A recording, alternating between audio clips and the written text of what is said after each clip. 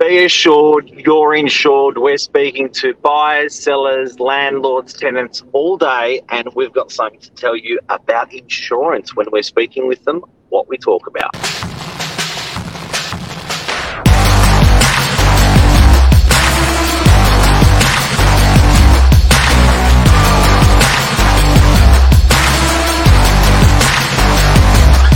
I'm the ringleader, so listen up. Hey, there he is. It's Hefe. Or should I say Mr. Miyagi of... Who'd you call me Hefe? What's Hefe? Hefe's chief in Spanish, man. Wow. I know. Wow. I'm gonna teach you some Spanish one day at a time, Yeah. man. I So think it's multicultural. Well, How is we it, will Mark? go. Good buddy, you. Melting, mate. Melting like a block of cheese out in the sun right now. Woo! It's only 23 degrees, but it feels thick. It feels humid today. It's very, very humid today. But on the topic of commercial, what we love to talk about on a Saturday, you and I, here's me again, being the student, you being the mastermind or the sensei to it all, me wanting to learn a bit more from you. And I've been, during the course of my interactions with people, the different deals that I go sealing here and there, building insurance is definitely something that pops up. Well, a lot of all the different types, and I guess it's not just commercial, but yeah. when it comes to property and people are talking to us real estate agents, they're sort of asking the common insurance questions. Now, we're not insurance consultants or brokers, but we can sort of point people in the right direction. Absolutely. And there's common questions out there that we want to talk about and expose today. Definitely. And seeing as how it's obviously a non-negotiable factor, and again, as you would have said, it's similar to home insurance, we're going to break it down into almost like 6 things that you need to know about this insurance. Now, commercial property insurance covers you for what you can't control. Let's elaborate on that one. Yeah, so why would you get insured? Like, you can be overinsured. Yeah, you can be underinsured, and you can be not insured. Yeah. And it's definitely something that you don't want to be, especially when you're in control of an asset, especially if you've got, for instance, a tenant in place in your property. It's definitely like a crucial factor to explore into great detail, because you're running with factors here that, again, they're out of your control. It's like car insurance, for instance. The price of it is so high, and you question a lot of the time, but it's there for your security. It's there for the what ifs, the when ifs, and it's extremely crucial in a property that does get utilized a lot, especially as well, it could even determine based on the type of property, the age of the property. So there's certain factors there. Do you care to elaborate on that one for me, Mark? Yeah, and also I think what you brought up in car insurance is a car can be a $15,000 asset, or a car can be a $25,000 asset. A property is a $500,000 asset or $1 million asset. So if you consider the insurance for a property, it's a lot cheaper than a car, but everyone's happy to insure a car, or everyone's always, having whinge about the level of insurance you pay. But it's actually quite cheap when you look at insurance. But I think from the top, you've got your structure that you can insure. Next tier down, you've got your contents that you can insure. Next tier down, you've got your tenants you can insure. If the tenant goes bad, or if they go into arrears, and you can insure that as well. I also think having an agent is a form of assurance, where if you're paying an agent to manage your asset, I think that there's certain markers and certain things there that are going to increase your odds of it not going wrong. So I know there's certain insurance companies out there that actually will not insure you if you're not managed by a real estate agent, because they know that it's going to be run in a professional-like manner. But sorry, what was your question there? Oh no, it was just a matter of diving a little bit deeper into that one of the first categories we're looking at. But I think now we're kind of weaseling over to number 2, and it's the fact that landlord and tenant insurance, there's differences there. There's key differences. that both parties have to explore, obviously. Let's look into that one, I think, a little bit more as well. Yeah, so I think as a landlord, you want to make sure, I guess, that if the property's damaged, look, fire is a big one, floods a big one, storms lately, with floods and that have been a massive one for the Northern Beaches, and I think you want to be insured there. I'm towards the end of the show, I do want to talk about being insured correctly, because I think there's people that make mistakes within that. Our landlords don't realise that they think they don't need contents insurance, because they think a plasma television of a tenant or jewellery and stuff is contents, but it's not.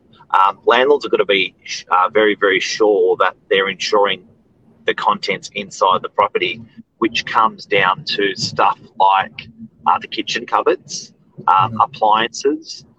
There's things there that are you want to be insured as well. So if there is a flood, or if there is roof damage and water comes through, or to recarpet, recurtain, put in kitchens and do stuff as well. So a big note out there from today is to just make sure you've got that insurance, that the contents and the building insurance is going to do both, which then arches us over to tenants insurance. Awesome. And with tenant insurance, and I think one of the minimum requirements for a tenant, obviously starting into a commercial property, is public liability insurance. That's just the bare bones minimum. And of course, I think a lot of the time as well, there are some tenants that don't actually explore as well contents insurance. For many different factors, and it's a situation that I dealt with at the end of last year, and not naming any names or anything like that. But a property of ours, great tenant, and it's one of these things where different parts of the building, not being tenanted, they're kept vacant. You've got a burst pipe water leak. It starts streaming down between floors. It's something you don't expect. It's something that you don't want, but here it happens. It starts to obviously affect some of the contents that you've got down in the property that you're utilizing. And so therefore it's a bit of a scary notion. And you've got a tenant that's very nervous. It's very, what do I do? Who do I speak to? Help. And I think it's all about as well, if your property is being managed by an agent or an agency, it's knowing that there's that professional help that's going to jump straight to it and assist when need be. Yeah, and look, it can add up to a lot. I know as a commercial tenant in our last premises, we used to consistently have a water leak, and it doesn't take much for stuff to add up. So we had an insurance policy which was a couple of $100,000 for contents, and it actually winds up really, really quickly when you look at getting all this stuff fixed. One thing knocks onto the next thing, knocks onto the next thing. So I think definitely. The public liability is a big one. So that's if somebody slips on a banana skin. A landlord insists that in the commercial property, a landlord insists the tenant has public liability insurance in a commercial property, and that gets checked on an annual basis and submitted to the managing agent. In the event of something going wrong and there's a claim, like someone slips on a banana skin, breaks their neck, then there's insurance there for it.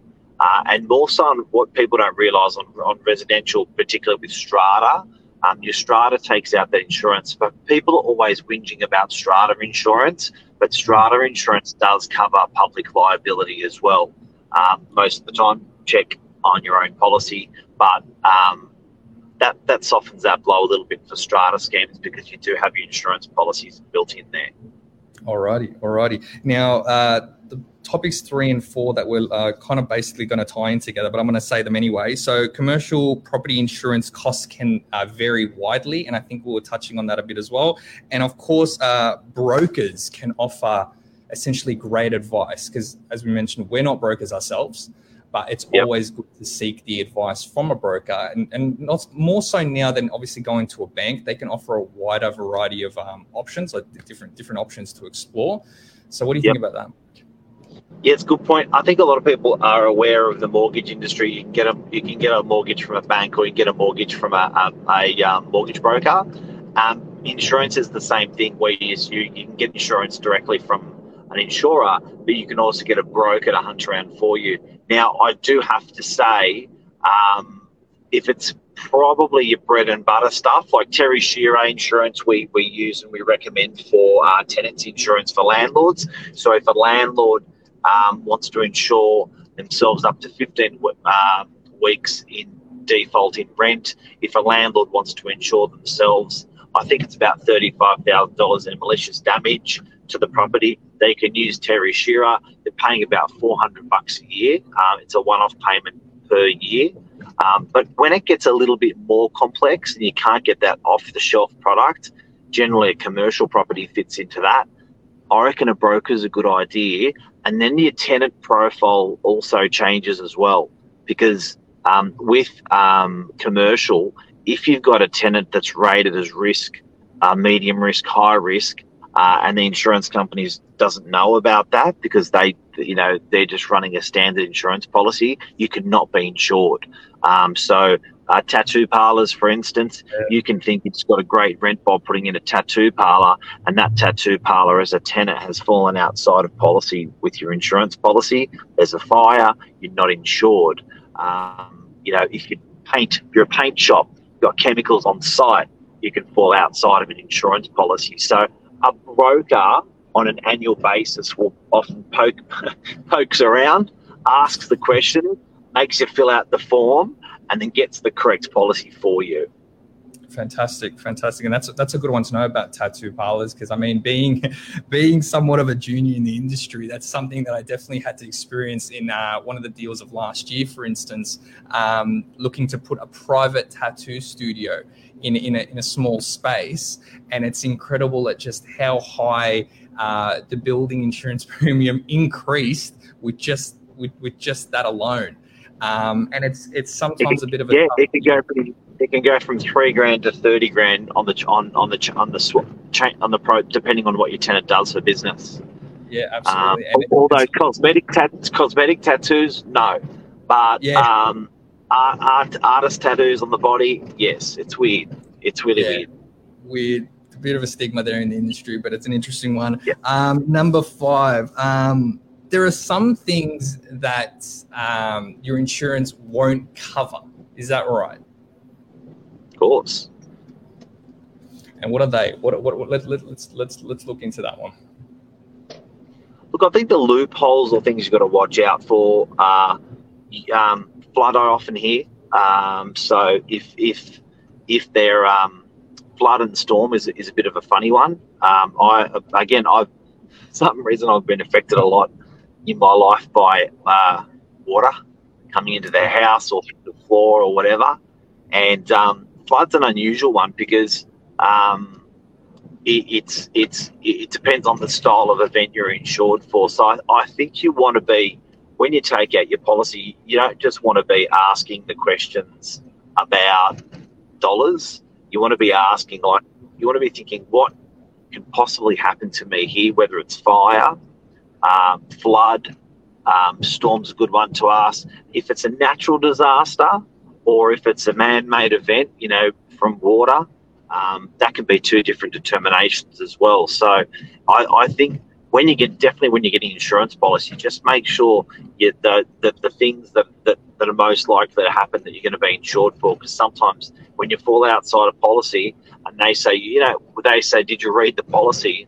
No one reads the policy. So I think you just, got to really check and ask the questions. And look, if you can read the policy, it's a bloody good idea. I think you'd be surprised. But then again, a broker will often read between those lines for you. And you know what? When you add up all your insurance through a year, that's when you start thinking, Jesus, I actually didn't realise by the time I pay health insurance, property insurance, car insurance, that insurance, it's a fair chunk of your money gone. So you want to make sure you're insured correctly. Absolutely. And that was that was part number 6 of things to know. It's a matter of obviously doing your due diligence, and it's diving deeper and understanding what you're covered, what you're not covered by, and knowing the right insurance. And it's definitely the benefit of seeking advice from multiple parties, not just from the one, and not pretending to know it all. As agents, we try to do the best that we can to push people, I think, in the right direction, as opposed to trying to answer everything ourselves. And I think that's definitely what's to do here when it comes, especially when it comes to commercial property, because as the example at the start there, a car versus a $5 to $1 million asset is a big deal. So that's me trying to absorb from you, like usual on a Saturday, Mark. The That's it. And don't forget, guys, that these insurance brokers, they insure, often when it comes claim time, they insure a third party to minimise the loss, right? So this is what people have got to understand. They often insure a third party to minimise the loss. What does that mean? It means you'll get someone coming through your home or whatever's insured, and they are looking for reasons to pay less out. That's their job, and they'll get paid.